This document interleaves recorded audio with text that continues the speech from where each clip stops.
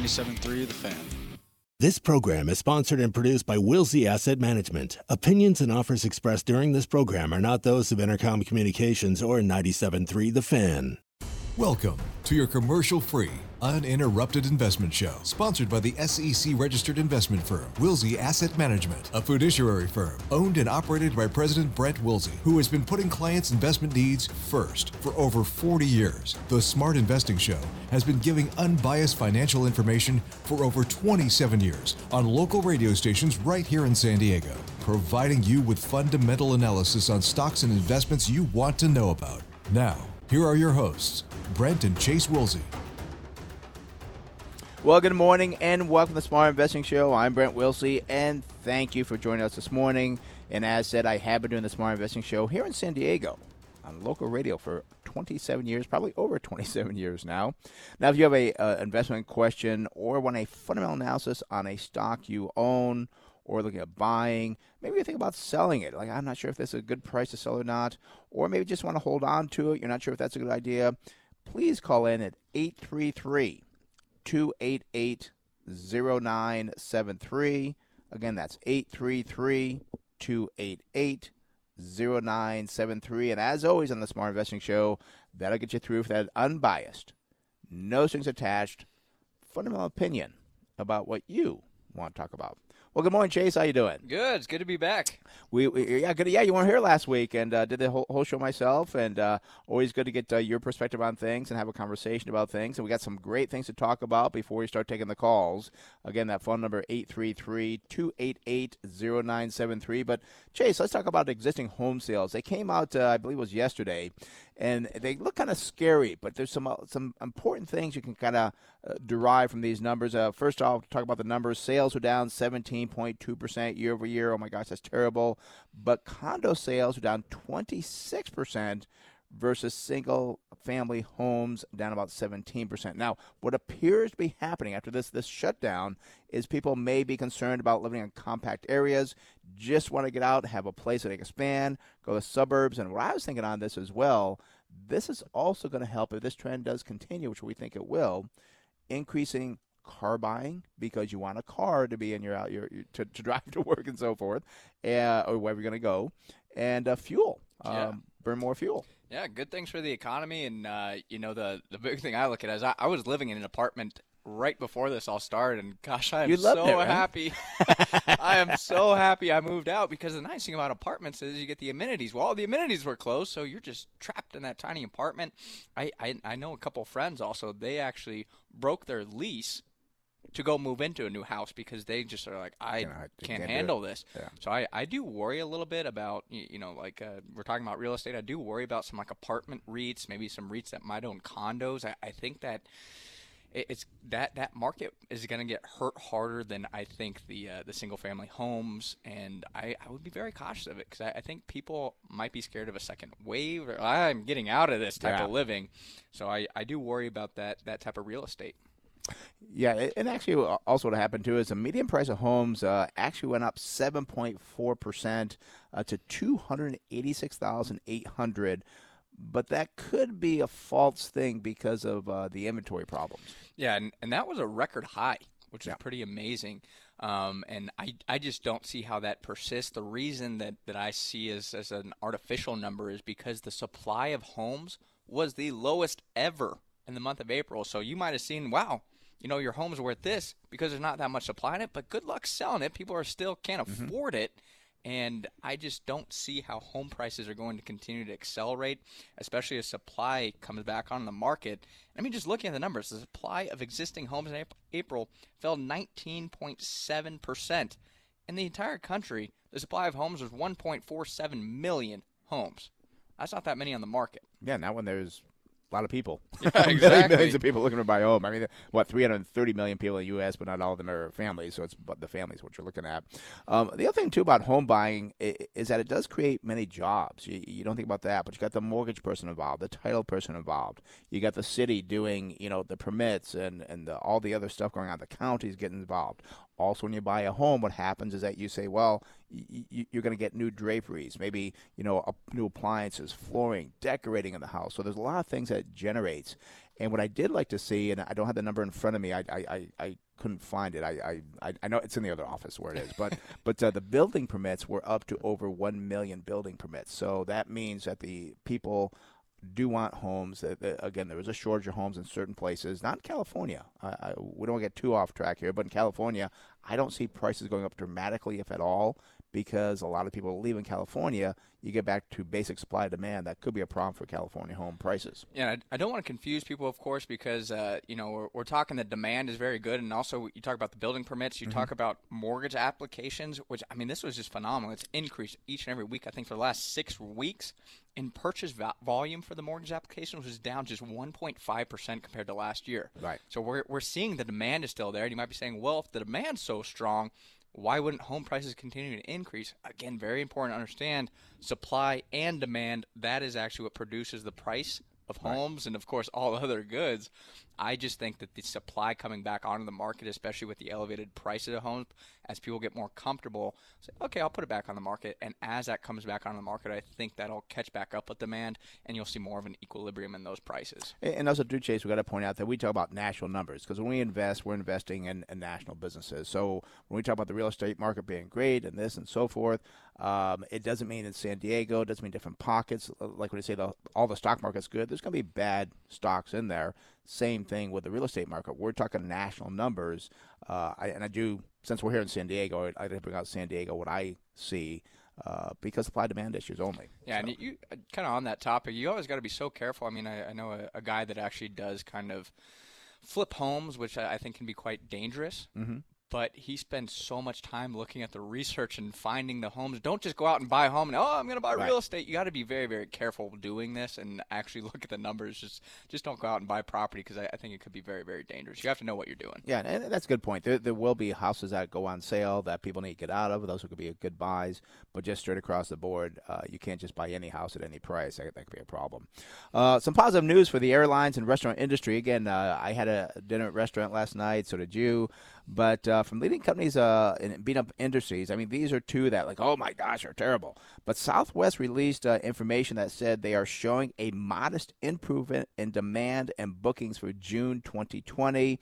United Airlines also reported that it said it's showing a moderate improvement in demand for trips within the U.S. Now, I'm kind of surprised in the international destinations they said that as well. But I talked to somebody who it was. If you went somewhere, you get a 1-week vacation, you go to certain places, you're quarantined for 2 weeks. Well, it takes you have to have 2 weeks, I guess, go. I guess, a lot of people are working from home anyway, so it's like, okay.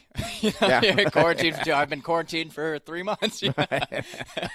So, I guess that those might be the people booking the international destinations. And United did say that's through the rest of the second quarter. So what is that, March, May. So through June as well. June 30th. Yeah. So that is still the same time frame. And also another travel industry I was just thinking about. I've heard from 2 cruise lines now. Mm-hmm. They're saying 2021 bookings, they're within historical averages. People are not scared to go out and travel, which I think is a good sign to the economy. Yeah. And just kind of talking as well about the restaurants. We did get some news from Darden Restaurants, which owns Olive Garden. It indicated as of Sunday that nearly half of its dining rooms were open with limited capacity. Also, they did expect that number to climb to more than 65% by the end of May. And it's kind of funny. We did kind of look at that, and I was shocked because I think Darden had a low at 25, and I think when we said, well, let's take a look at it, I think we said it was like 70. Yeah, 75. Yeah, so kind of missed that one. There is, I think, more positive going forward, but gosh, maybe not time to invest in restaurants yet. We're still looking.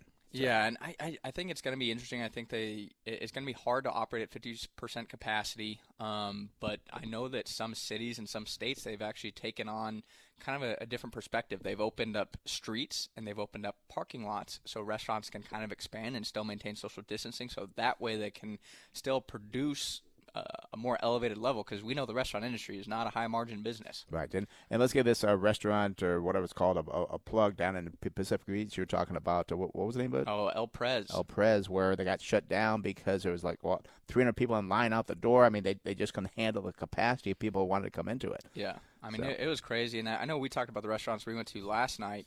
I went to OG's in Carmel Mountain, and, it was so funny because people, I'm scared to go to restaurants. But you go to the grocery store. Right. And I'm not really that scared of the virus. Again, I'm not scared of it at all. Yeah. If I get it, I think I'll be fine. But, regardless of that, I felt way safer in the restaurant than I did in the grocery store because, you have your own booth and, my friend's family owns the restaurant, and he was telling me all the protocols that they're doing. They have the social distancing. They sanitize everything regularly. They sanitize the menu after every time somebody comes into it. That to me is far safer than going to the grocery store, which I just think is kind of funny. But, I think what will happen is with the restaurants, you kind of talk about in business, you have what's known as early adopters, like with technology, where the first time the iPhone came out, people are like, what is this thing? But the first people that get it, they're like, wow, this is awesome. And then that slowly trickles down throughout the economy, and now everyone has smartphones. Yeah. I think it's going to be the same thing with traveling and restaurants. You're going to see those early adopters come in and say, oh, wow, everything's okay. And more people will kind of fall into that herd as well. Yes, things are changing. Again, I do want to bring up with that is Georgia, as a follow-up from a recent post on Georgia's reopening. We took a little bit of flack on that. But, I don't want to go into the crap that people said about it. But anyway, since May 1st, hospitalizations have fallen approximately 34% to just 986 in the entire state. And that's data as of May 19th, so we don't have current data because we just can't keep up with it. But they've been open for quite a while. And also, too, that includes salons, gyms, barbershops, tattoo parlors, bowling alleys. Everything's open there, not like here. Yeah, they started reopening those items April 24th. So people kept saying, just wait 2 weeks, just wait 2 weeks. We're about a month now. It's May 23rd, yep. So we're at about a month, and things do look quite positive. And the Fed chair in Atlanta, his last name is Bostic. He came out and said, we've had a mixed bag so far. And it's kind of like I said with the early adopters. As long as I think we see that people are going out, those people that are still scared, they'll see that over time, and they'll come back in. We just need people to make sure they're going out, right? And that it's not a ghost town there. That's how I think we're going to get through this. And the other thing, too, that kind of irritates me a little bit, which is why I like to see the hospitalizations, because they say, cases are up, 30%. But then the testing's up 60%. So you're testing more. You're going to find more cases. So it is, I think, an important part is the mortality and the hospitalizations, how it's really, affecting that. And that's why, again, kind of circling back to investing, of course, you might say, why are you guys talking about this? Well, looking at the investing side is I believe that so far with the Georgia proof and then, here in San Diego, we're a large city to start reopening. I think as you start to see more successful reopenings, I want to be careful of the stock market here because that's very expensive. But I think there are going to be the beaten down sectors like travel, some of the banks even. I think those will start to recover as people start saying, oh, things are okay. It's kind of funny when people say, well, why are you talking about the coronavirus? It is one of the major problems that businesses are having right now. And again, what we do, we buy businesses. So we got to talk about it because we're watching it very closely because we want our businesses to open back up. We own a retailer. We own, a cruise company. We have many things that are affected by this coronavirus. So we do stay on top of it. We want to share that with our investors and our listeners so that you know what we're thinking going forward. But by the way, I do see Milt in Bonita and James in San Diego hanging with us there. You guys called in early, but you'll be first up. Let's go back. One more thing I want to talk about because this was just amazing to me. We did a post on Facebook about 5G investments, and you can actually read the post if you don't follow us on social media. We're on LinkedIn, Facebook, Smart Investing with Brent and Chase Wilsey. We did a post on 5G, and I'll kind of give you a little bit of what we talked about. And I just kind of started off saying it seems to be that you turn any type of financial news on, and you can't help but hearing someone talk about 5G. In the fall, we hear that Apple's expected to have at least one model with 5G available. The immediate place that investors turn to try to take advantage of 5G is carriers such as Verizon, AT&T, T-Mobile. Well, what was amazing, and Chase, we'll talk more about this, was that Facebook flagged it as not spam, but it wasn't spam, but there was false information. False information, and it was an opinion-based post basically on 5G, and they said it was because the 5G had some false facts about coronavirus, We didn't even mention coronavirus in the post. I mean, it was just ludicrous, and I thought maybe we could talk about the post just a little bit more briefly. Oh, yeah, definitely. And then shift back to the Facebook side of things. But, kind of what we wanted to talk about with 5G is oftentimes people go after, I'm going to buy Apple because they're going to release the 5G phone, or, I'm going to buy AT&T or, Verizon, the kind of headline companies on 5G. I think that's a big mistake. I think a lot of those companies are expensive, and especially the network carriers, they have a lot of debt. Mm-hmm. And you also brought up a great point about it might take some more time for the adoption of the 5G. The place that we think could be a great place to look is actually the suppliers of the technology companies for this 5G technology. Yeah, because there's ones out there, they got to build we'll call it the infrastructure of it. You've got a lot of things to do. It kind of like the gold rush. The people making the money are selling the picks and shovels. That's what we're kind of looking at. Like, well, let's get the ones that are going to actually build this infrastructure for the 5G to make 5G work seamlessly, so to speak. That's what I think it is, because the companies like Verizon, AT&T, and actually they've looked a little bit better, but they're still pretty heavy in debt and a lot of competition. T-Mobile. We actually hear about foreign, like Huawei. I mean, there's a lot of things going on that could be off the table. What's going on with the federal government? But I just like to buy ones that are kind of good businesses that will make money, and you're not paying the high price for them. Yeah, absolutely. And, the thing, too, is just be very careful chasing those names as, it's 5G related, and everybody knows it's 5G related. Yep. I think you could find some companies like suppliers of like chips that might have base stations for 5G that aren't as well known in the 5G game, that they can still capitalize on that, for the years to come. I mean, that's where I think, again, you can make more money on 5G than by buying Apple, because Apple is very, very expensive at this time. Yeah. And back to the Facebook fact checker thing, it makes you kind of question, the fact checker. You read what we wrote, and you'll say, I don't trust the fact checker. I don't think somebody needs to check the fact checker is what they need to do. And the biggest issue I had with it is you can't dispute the fact checker. That's right. You just have to accept that your post is, I guess, fake news. Fake news, yeah. I think that's kind of what it said. It could be fake news. And it's like, well, if anybody were to read that, they'd say, well, what are they talking about? And again, with investing is a lot of speculation, because you're talking about things going forward, not, so it was crazy. It's not even with investing, but you have people that post their opinions all the time. Oh, this is my favorite restaurant. Well, that's an opinion. That's fake news. Fake news. That's right. So kind of really makes you question the fact checkers as far as what they're doing. And I do know Facebook's coming out with new policies, and that is one thing that does concern me about Facebook, is they do have some issues with privacy. They have some issues with, their advertising platform, mm-hmm. and actually having people trust it and verifying the amount of users on there. And people invest in Facebook for those reasons of growth. But, I mean, if things like this keep happening, where they have this gross oversight, it's like, what are we in China, where they're going to shut down different, communist posts saying, this is not acceptable? That's communism. Yeah. I do worry that if they go overstep, you're going to lose users, and you're going to lose people that want to advertise on that platform. So I think they have to walk that fine line, or they could have some serious problems with growth. Because on the other side, if they don't appease the federal government, then also they're going to have problems with regulations and growth. So Facebook is one that I think is an interesting platform, but it's just too expensive. I don't think the risk-reward ratio is there with that company. Yeah, I agree with you. And we have about 7,000 followers on Facebook, about 25,000 on LinkedIn. I like Facebook. Pretty easy to work with and so forth. I think we do get pushed further down the road sometimes where they don't, especially now I think that one got pushed way to the bottom so people couldn't see it. Don't like that. But the concept is good, but I don't like being told what we can and cannot say when free speech, freedom of press. Yeah. So anyways, we're going to open the phone lines, 833-288-0973. Again, we do see Don also added from Coronado. We got Milt and James there. Before we go to you, I do want to talk about the webinar coming up, because I have another one. We had the one that we just had, last week or two. We have another one set up for you, which is going to be June 30th. And again, if you listen to the show, you see us on TV or whatever, what is a strategy that the guys are using? Wait, sorry to interrupt. June 30th? No, June 11th, right? Did I say June 30th? You said June 30th. That's right in front of me, June 11th. Okay, where did the 30th come from? I'm sorry. June 11th is the webinar. You're going to learn about our strategies, how to invest in the stock market. and which companies invest in. That's very important because we talk about pulling out the right companies, not buying all the crap companies with the good companies. And also, too, how to grow your wealth and prepare for retirement.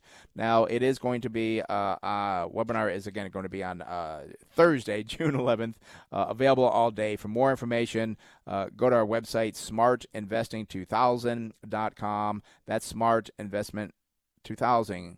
Gosh, smartinvesting2000.com. What's going on here? I haven't had breakfast yet. I think my blood sugar is low here. So, alrighty. And I do have to mention it. And Chase, do not let me forget this here, because for 2 weeks now, I got a request from Jim in San Diego about General Motors. We do want to cover that because I told him I would on the email. And if you don't want to call into the show because you don't want to be on air, you can go to our website, smartinvesting2000.com. That's smartinvesting2000.com. Just send us an email, and we'll answer your question on air. But with that said, let's go out to the calls now. Let's go down to Bonita and speak with Milt. Milt, you're the Smart Investor over at Chase. How can we help you? Well, good morning, gentlemen. I have a question or I'd like to get some information on TSN, Tyson Foods. Okay. Do you hold that or looking to buy it? I do hold it. I'd like to buy some more, but I'm a little bit nervous because they have had a big coronavirus in one of their plants in Virginia, and that's been on the news lately. I'm sure you guys have seen that, so just want to kind of know where it's going forward. Sure. And percentage-wise, how much does Tyson Foods make up of your portfolio? About 4%. Okay, so you don't want to add too much to it. You don't get over here. But let's take a look at the numbers on Tyson Food for you. Symbol, TSN, good start, PE ratio 10.9 versus 22.5. Price to sales 0.5 versus 1.2, so that's good. Now, price to change of book value, not material, but that's the same as the industry.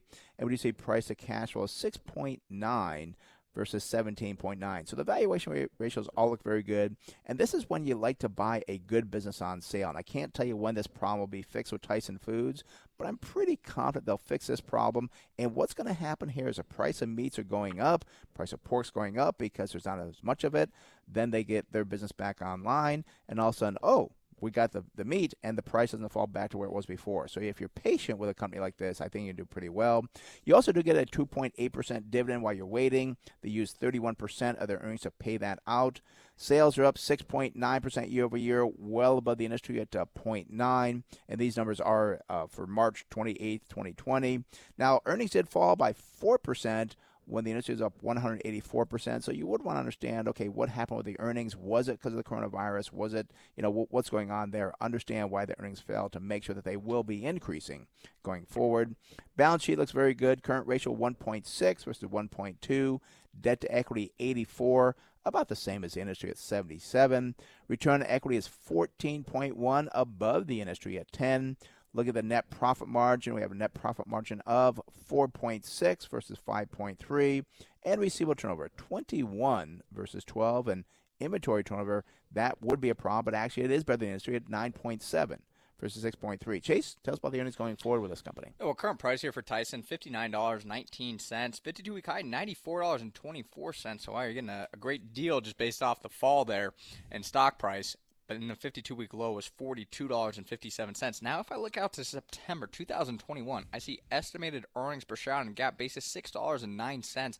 That would give us a target sell price of $98.66. So, pretty good appreciation there, Milt. The other thing, too, you talked about the outbreaks at their various plants. I just don't see that being a long-term problem for them. Yeah. Once they kind of figure out how to actually properly handle this, it's a new thing that these businesses have to figure out.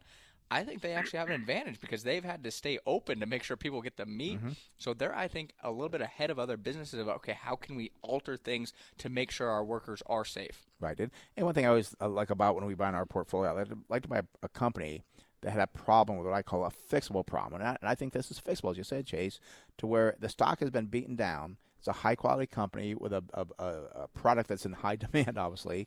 This is when you're going to step in and buy it and be patient. Maybe it takes 6, 12, 18 months, but I think it's a great business. Everything looks fine on it. This is time to buy this business, not after they fix the problem, because it'll go back up in price and it'll be too late to buy it. Yeah, and I just love, it's meat, pork, or not meat. It's all meat.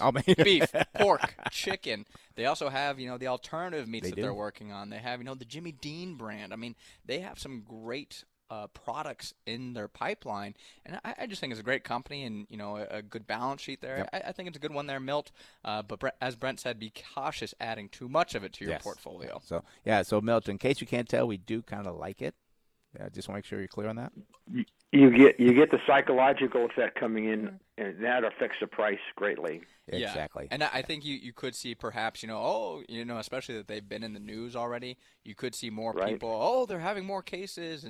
But again, I don't think that's going to hurt them in the long term because they do have that good balance sheet. I think they'll get through it. It could be volatile, especially if they do have another outbreak, but long term, I think it'll be good. Yep, and could go down before it goes up, but I think it's a great business. All righty? Okay. Well, I appreciate you guys very much. Thanks a lot for your help. All right, Milt. Thanks for being there. Have a good one.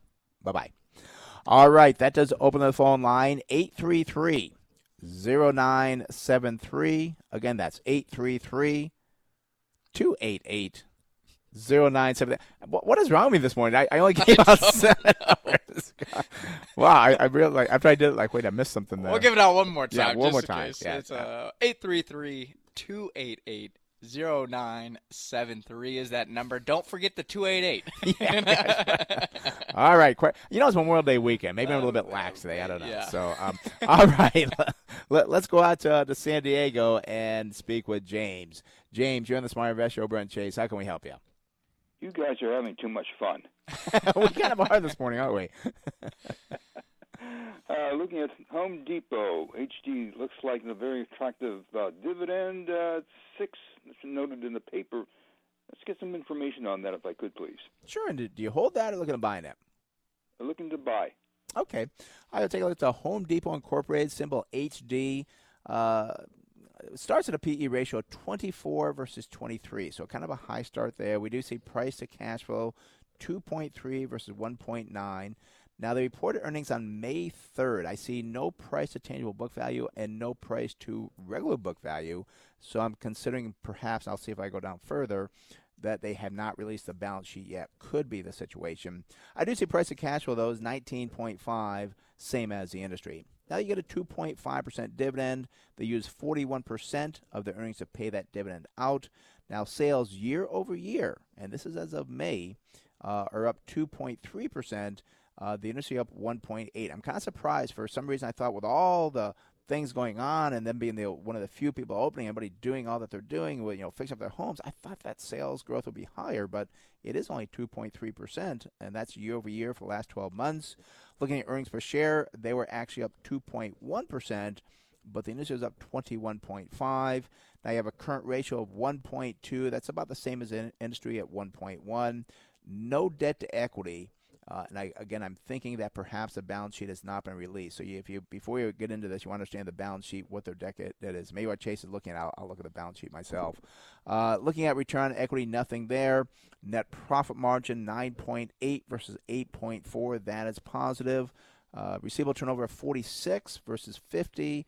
And then inventory turnover of 4.9 versus 4.1. Chase, what about the earnings going forward? Yeah, well, I did want to make a comment on the sales, too. I mean, if you did quarter over quarter, it was 7% growth, which is pretty strong. But I just think what happened is you had a lot of demand pushing that quarter because people – yeah. But if you look over that 12-month time frame, I think that will normalize going forward as people start to go out, where I don't think it's going to maintain those elevated levels. As I said, I think people are just – they pulled all that forward and it'll level out over time. I just thought it'd be so high because, again, you can't go anyplace else to get your gardening equipment and your plants. I mean, they have such an advantage this second quarter. I thought it'd push things higher, but maybe not. I think for comp sales for Lowe's, it was over 10%, but I don't know if that was for the month. Maybe Lowe's got some market share there. It could be an interesting dynamic.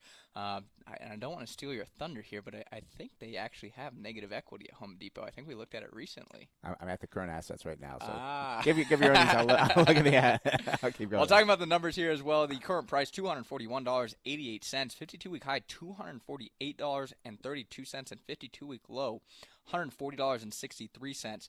Now, if I look forward to January 2022, I see estimated earnings per share on a GAAP basis, $11.01. That would give us a target sell price of $178.36. So it looks expensive here, James, and it's one that's done well in this market. I'd rather look for companies that haven't done well and can actually reverse that going forward.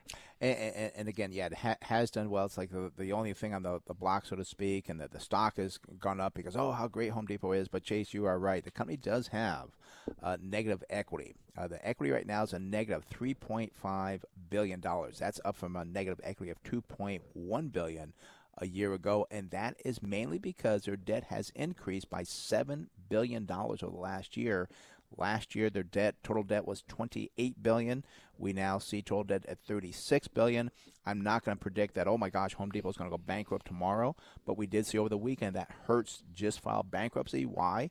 They had $17 billion in debt. You cannot keep going on raising your debt, because eventually your creditors say, hey, we want to get paid here. So I think Home Depot is a great company, but gosh, their financials, they are not so great. I do have two caveats with the problem of the balance sheet. Number one, I know they have bought back a lot of stock. I don't know if they were issuing debt to buy back stock, which that does actually, of course, hurt your equity. The other thing I did want to point out, because I know Home Depot had a very good balance sheet years ago, is I'm curious if they started to increase their rental business. I know now, like I just rented a steam cleaner from them. You can rent trucks from them. You can rent other items. And years ago, they didn't have that rental side of the business. I mean, you look at like Rent-A-Center, for example, as a company. Their debt to equity looks very, very strange because of the way they carry the financing on the rentals. They also might finance some of those larger purchases you might do at Home Depot. So I would really want to take a closer look at that debt. And I mean, to be quite frank with you, with the earnings per share and the stock price so expensive, it wouldn't be really worth the time right now. Right. But if there was a pullback, I would definitely want to look at a Home Depot or Lowe's to see, is that balance sheet being affected by the rental and financing market? And it could present an opportunity. And last thing, I'll just point out that their cash, usually when you buy back stock, cash is low. Their cash is high, about $8.7 billion, up from about $2 billion a year ago. So that's a positive there. So I wouldn't say, oh, yeah, go ahead and buy it. Great. I think it is kind of, as Chase pointed out, kind of pricey. It could pull back. It is, I think, hitting all-time highs. So I like the company, but I just think it's too pricey and could be some concerns with the balance sheet. All right, James? I sure appreciate it. Thank you. All right, thank you. Colin, have a good one. Bye-bye. All righty, that does open the phone line, 833-288-0973. Again, that's 833-288-0973. And, Chase, before I go back to the calls, I do want to use the email here because, again, as I said, Jim did in San Diego requested it twice here. He says, if you have time during your radio show, could you take a look at GM for me? I bought shares at a cost basis 27. Your show is part of my Saturday routine. Thanks, Jim from San Diego. So I couldn't let him down since our show is part of a Saturday routine. We got to look at this. Now, the symbol for General Motors is GM. Let's take a look at what GM looks like. And we do know, I'm kind of pulling this up, that they are reopened now. The stock went up on the reopening. But then yesterday, I guess they said they had some trouble getting parts for trucks, which could take a couple of weeks. So the supply chain's been a little bit disrupted, so to speak. But still, I think that's a positive to have them open there. And let's take a look at their numbers. They did report for March 31st of 2020.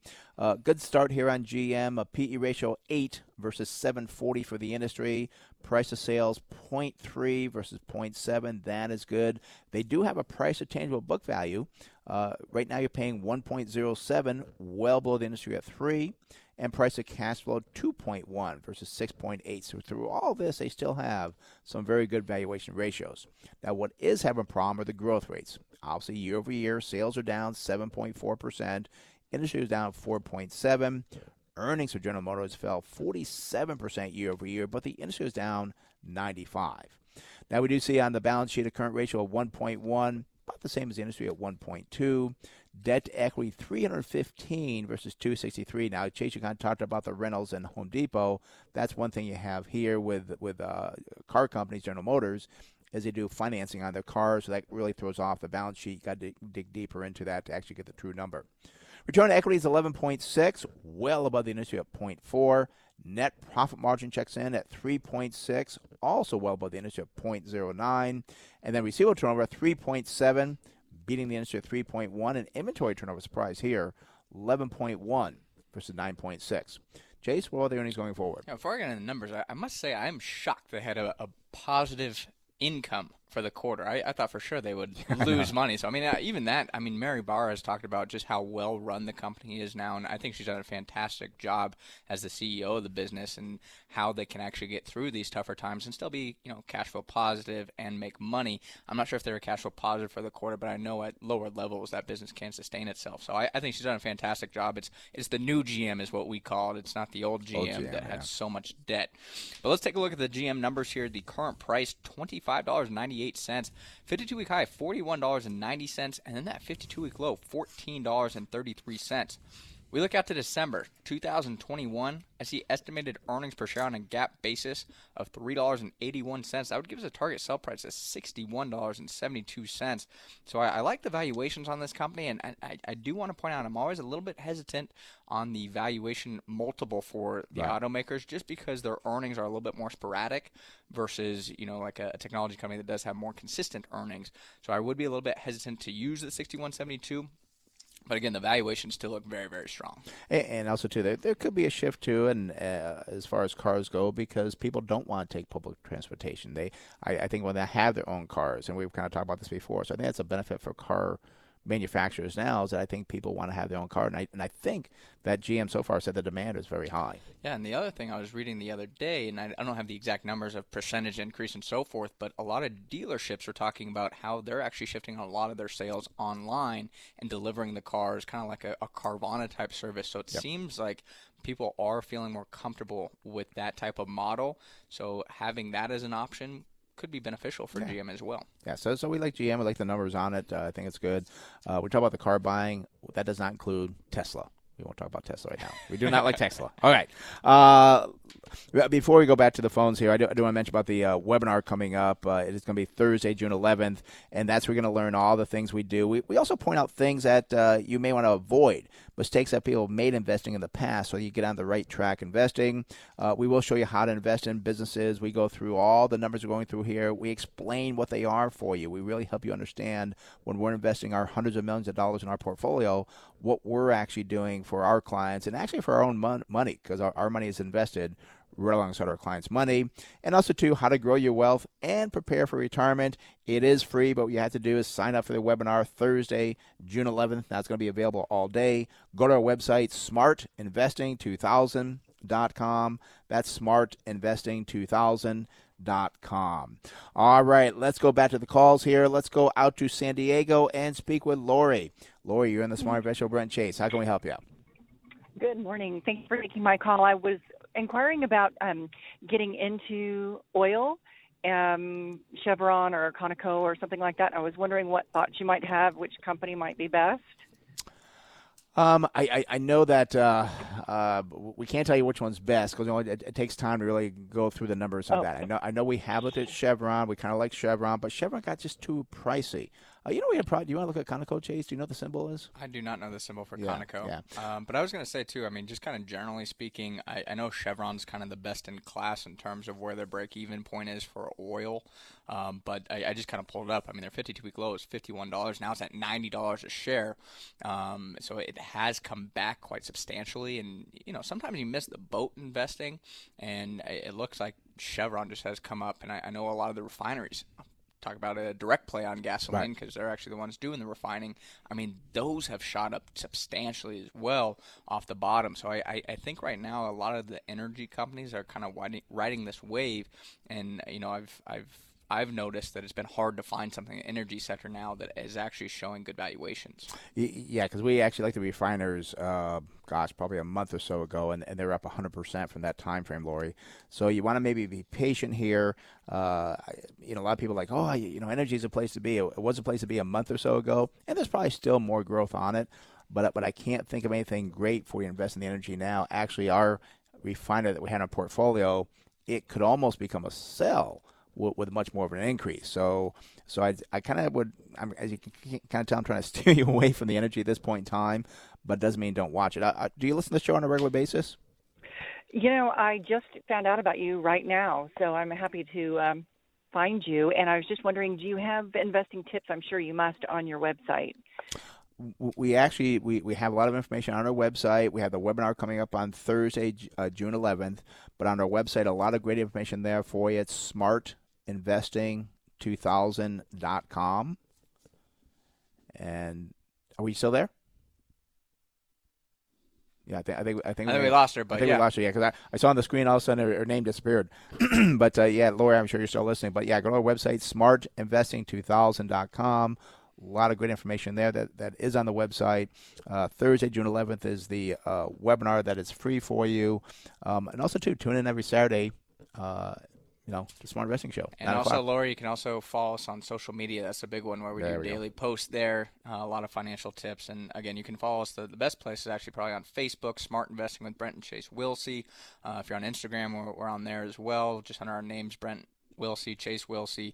We're on Twitter or on LinkedIn, so we can be found on any social media platform. Right. A lot of good information that we post there. And also, too, I do regular segments on KUSI, usually every other Sunday. Actually, I'm on tomorrow. Chase does regular segments on Fox 5. Usually on a Wednesday, I think. Every other Wednesday. Every other Wednesday, yeah. So we always give out tips on that. It's just we try to be every place to give you great information. So, alrighty, phone number is 833-288-0973. Again, that's 833-288-0973. Let's head out to Coronado and speak with John. John, you're in the Smart Investor over at Chase. How can we help you?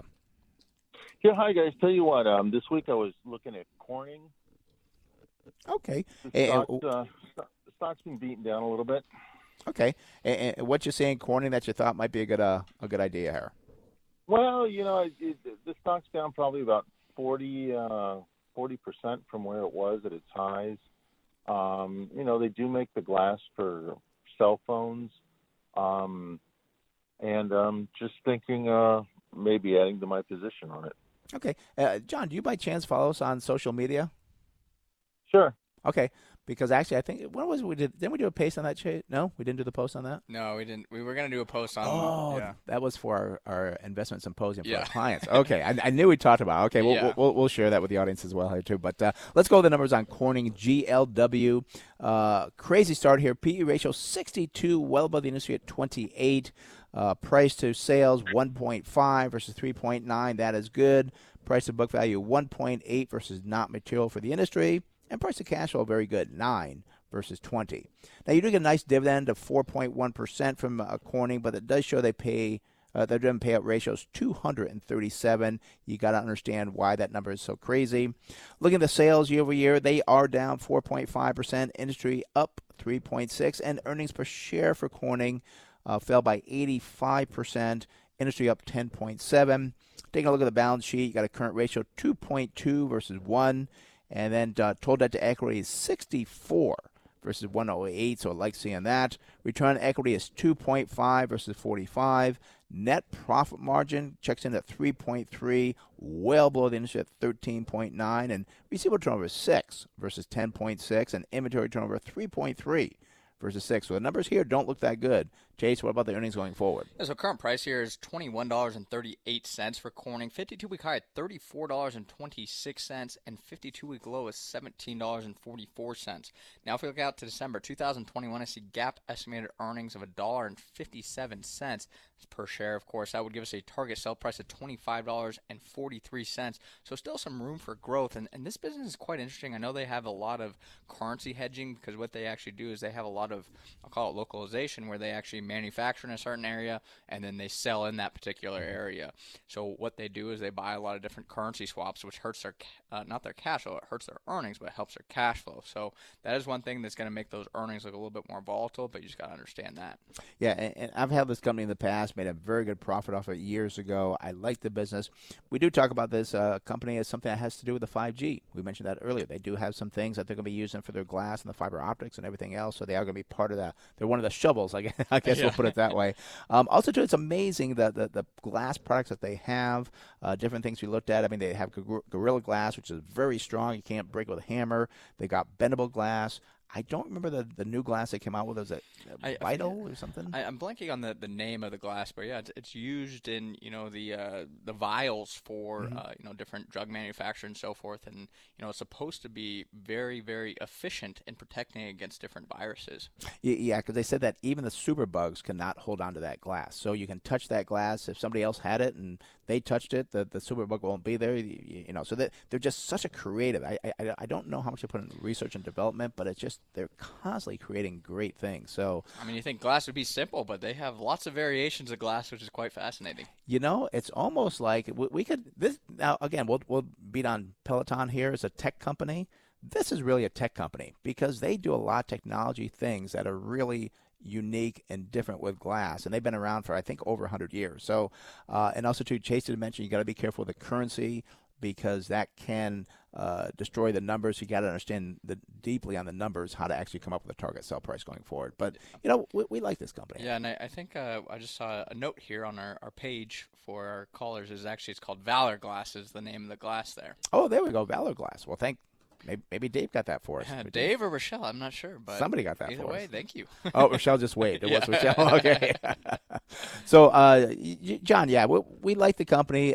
You're probably not going to see 100% growth on it, but I think it's a good business, good long-term hold. I think it'll be careful what you pay for it now. It has come back a little bit, but be patient buying it. I think you'll invest in a good company if you're patient. All right, ready? All right. Thanks, guys. Thanks for calling, John. Have a good one. Bye-bye. All righty. That does open the phone line, 833-288-0973. Again, that's 833-288-0973.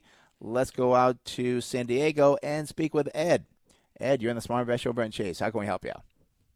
Hey, good morning. Your sun covers for you pretty good today. Normally, you do not need any covering. You are outstanding. You are outstanding. Thank you. All right, so my question is DEA, Eastern Government Properties. I know it has a high PE, but I think 30 or 32 of their properties are government built and sold, and their income, I believe, is stable. Governments always pay on time. So that's a little background on the company. Can you tell me what you think of DEA? Sure. We'll take a look at DEA, Easterly Government Properties Incorporated. I think I'm going to be looking at this probably. I think Chase is over there looking at more about the company, what it is. I presume it's a real estate investment trust. Correct, Chase? Yes. Yeah. So, all right. So let's look at the numbers here. We do see that they did report numbers for March 31st. PE ratio very high, 191 versus 100. Price to sales very expensive, 8.1 versus 1. Price to book value 2.1 versus 0.78 for the industry, and price to cash flow 18 versus not material for the industry. Now you do get a dividend yield of 4.2%. They use 821% of their earnings to pay that out. And again, we'll talk more about how this is different because it is a REIT. We'll save that for a few minutes here. Looking beyond the numbers here, your sales are up 31% year over year, well above the industry at 12.5. Earnings per share climbed by 151. Very good. The industry was down 95%. On the balance sheet, no current ratio versus 0.56 for the industry. Debt to equity 89 versus 268, so that's positive. Return on equity is only 0.9, but the industry is at 0.7. Net profit margin, that checks in at 4.6 versus 1 for the industry. And receivable turnover is 16.2 versus 7.9. Chase, what you got? Yeah, so kind of first a little background on the company. As we did mention, is a real estate investment trust. They, as you said, do lease properties to United States government agencies. Kind of looking here, as of September 17, 2018, they had 64 operating properties. That does concern me a little bit. It's just not that many properties. If the government did decide to go elsewhere, that could hurt their revenue quite substantially.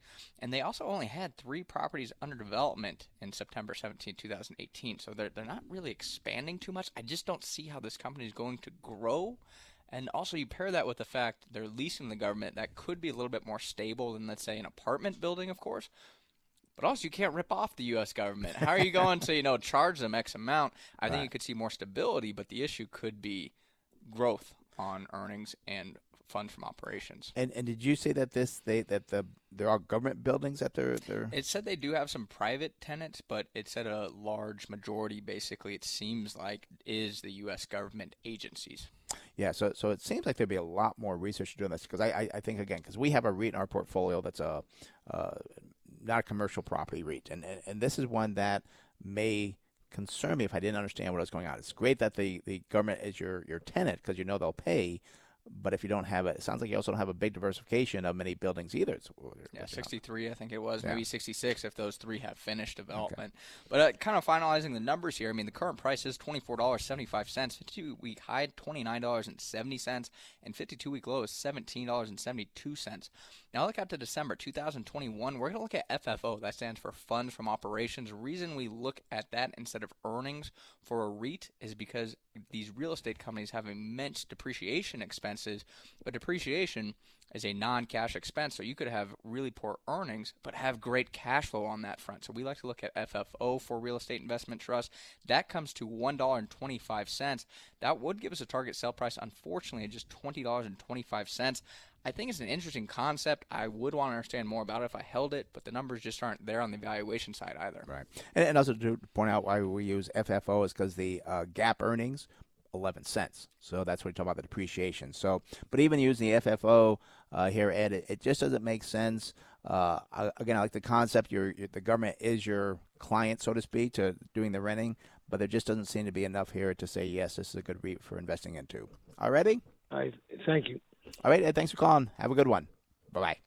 All right, that does open the phone line, 833-288-0973. Again, that's 833-288-0973. Let's go to John in San Marcos. John, you're on the Smart Invest Show, Brent Chase. How can we help you? Good morning. It's a pleasure to be here.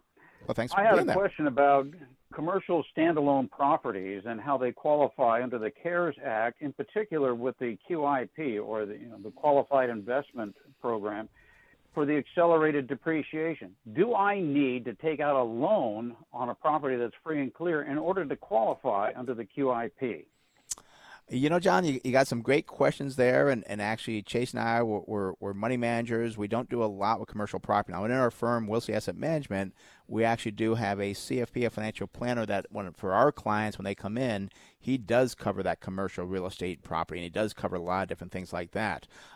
So I don't want to guess at the answer for you here, because unless you have anything to add, Chase. No, I mean, the CARES Act is pretty new, obviously. It just happened this year. I mean, and as Brent said, we are money managers, so we do rely on our accountant and CFP to kind of answer these questions, and I just don't want to give you bad information here, John. Yeah, we spend a lot of time reading financial statements and 10Qs, 10Ks.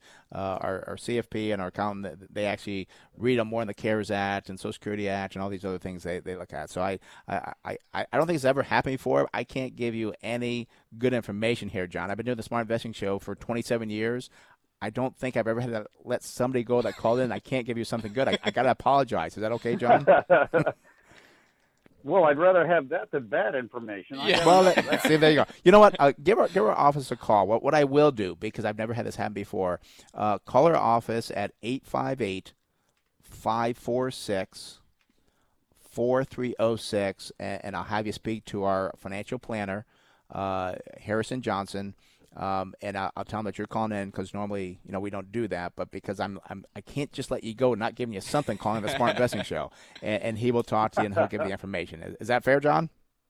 That's fair. All right. Well, thank you for calling. You have a great weekend. You too. Bye-bye. Bye-bye.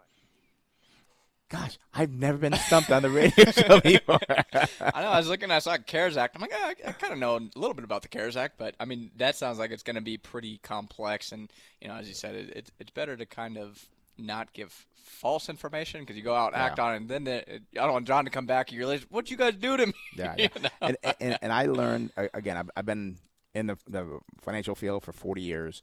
One thing I learned very early in my career was, like, if you don't know something, tell somebody that. Find out the information or send them to somebody that does have the information. Because we do spend so much time reading Barron's, the Wall Street Journal, CNBC, reading the financial. We spend so much time reading that. We do not spend a lot of time reading things like on the CARES Act. That's what Harrison does. Because he spends, no time on the investment part. He does the financial planning, which has worked out very well. He's been with us for actually many years now. And clients really like that, because we do very well on the investment side, but he His only job is not to sell people insurance or to sell people, mutual funds or anything else. His job is to build that financial plan and know stuff about the commercial property, know stuff about the CARES Act. And actually for our clients, he just did a great presentation at our investment symposium about the CARES Act, different things there. So I'll just give him a plug here. If you really want a true financial planner that does not sell product, that actually sits down with you and discusses your financial plan, he is a fee-based planner. You pay a fee for the plan. Give him a call again, Harrison, or give us a call. We'll hook you up with him. Touch, yeah. But I mean, it's very rare in the industry that anybody is like that. Most of the time, you go to a financial planner, and they're going to do a financial plan for you, and then do the investments for you. And I just think that it's very biased because of the fact they do get paid more when they say, oh, you know what, you kind of need this life insurance, and oh, maybe you should do this annuity, as opposed to us, when we manage money, we're looking at what's best for you because we're a fee-based planner as well on the financial side, on the investment side, where we get paid a fee for managing your money. So we're on the same side of the table. You make more money, we make more money. You make less money, we make less money. So, exactly. Yep. And this is why you want to go to the webinar, because we'll show you everything we do that when we manage money for our clients. It is going to be Thursday, June 11th. It is free. What you need to do is go to our website, smartinvesting2000.com. That's smartinvesting2000.com, and we'll show you things that you should be doing, things you shouldn't be doing. It's a great conversation and presentation that both Chase and I give on how to be investing and things to look at. We actually show you many different things there that you can really learn from and take with you and use time and time again. But what you need to do is sign up. Go to our website, smartinvesting2000.com. That's smartinvesting2000.com. Sign up there, and we'll look forward to it. I'm so used to doing the workshop. We'll look forward to seeing you there. Well, I'm not going to see you on the webinar. That's what I always put nice to see you in quotation marks. Right. Yeah. So, but a long weekend, nothing open on, and one thing I do want to get real quick, because we had so many good things this time, and I'm glad I got a minute or two to put this in, is I want to talk about the M1, M2 U.S. money supply, because people are still scared. And I want to talk about that because when we look at people that are unemployed, they're not collecting the extra $600 per week. A lot of people saying, oh, things are terrible. Well, the M1, M2 money supply came out. It's $22.2 trillion. That's an increase of nearly $2 trillion from March, when it was $20.4 trillion. This is so important for people to understand because that's a lot of liquid money that can be used in the economy or investing, and that does not include all the money in private equity that's sitting in cash. Yeah, and I'm upset I wanted to save that for next week because I thought there was so much good information there. I know. Well, we got other ones too, and national debt, other things we want to talk about too. Yeah, but just kind of talking about the M1, M2, the reason liquidity is so important is because, again, that's the cash and short-term investments. So if people have checking, money markets, it's very accessible cash. And it just kind of shows a lot of people are ready to maybe get back out and spend. And maybe not on the emotional side for some people, but in terms of the liquidity, there's a lot of money that can come back in the market. And, I was reading a great idea post the other day, or a commentary piece the other day, about how there's all this money still in bonds. Well, right now, and I'm not an advocate of the S&P 500. I think there's a lot of other great investments out there. The yield on that's about 1.8%. While the 10-year note's at 0.6%. I think a lot of the money sitting in this liquid accounts is not going to flow into bonds. I think it's rather going to flow into equities, which could, again, continue the equity market higher, especially paired with better economic news from people taking that M1, M2, that liquid money, and spending it in the economy. I think it's just fantastic news that we saw here. Yeah, and the thing, too, is that there's so many important things when you look at stuff. And people say, oh, my gosh, things are terrible. Like on our post we did about real estate, people saying, oh, but, there's going to be people who are going to lose their houses and so forth. I don't see that happening. There'll be some, obviously. I mean, not everything's great. But this is not 2008, 2009. This was not a financial recession. This was a self-imposed by the government recession. So, and actually tomorrow on KUSI, I'll be on probably about 8:40 in the morning. I think it's my hit time. I will be talking about different liquid products to use, because again, one problem that you do have is that, and we love investing, but investing is for 2, 3, 4 years. But where do you put that money? It's going to show up in the M1, M2 is where it's going to show up. But I will be talking about different liquid options for people on my segment tomorrow at 8:40 on KUSI. What are you talking about? Just put everything in the checking account. You get paid great there, right? There are some other options that we talked about, yeah. So and I'll save them for the segment tomorrow. Yeah. I'll take it away from KUSI. So, I was going to mention as well, I mean, we did have some kind of interesting, I talked a little about the cruise lines. You had the Saudi Sovereign Wealth Fund they have, billions and billions of dollars. They actually have been investing in some, kind of value-based stocks, that have been beaten up, like Carnival and Bank of America. So you do see some other entities investing in the U.S., which is good. Yep. We'll cover more of that next week because we got the closing bell, so the show is over. So thank you for listening to the Smart Investing Show. It is for informational purposes only and should not be used as investment advice. If you'd like to discuss in more detail your investment needs or have other investment questions, feel free to call myself, Brent Wilsey, or Chase Wilsey at 858-546-4306. That's 858-546-4306, or visit our website, smartinvesting2000.com. That's smartinvesting2000.com. And for more daily educational information along with investment tips, go to our Facebook group page, Smart Investing with Brent and Chase Wilsey. Today's show is sponsored in part by Thomson Reuters. Closing song, Frank Sinatra, My Way, is performed by local entertainer Roman Palacios. Have a great weekend. We'll talk more next week. This right program here. is sponsored and produced by Wilsey Asset Management. Opinions and offers expressed during this program are not those of Intercom Communications or 97.3 The Fan.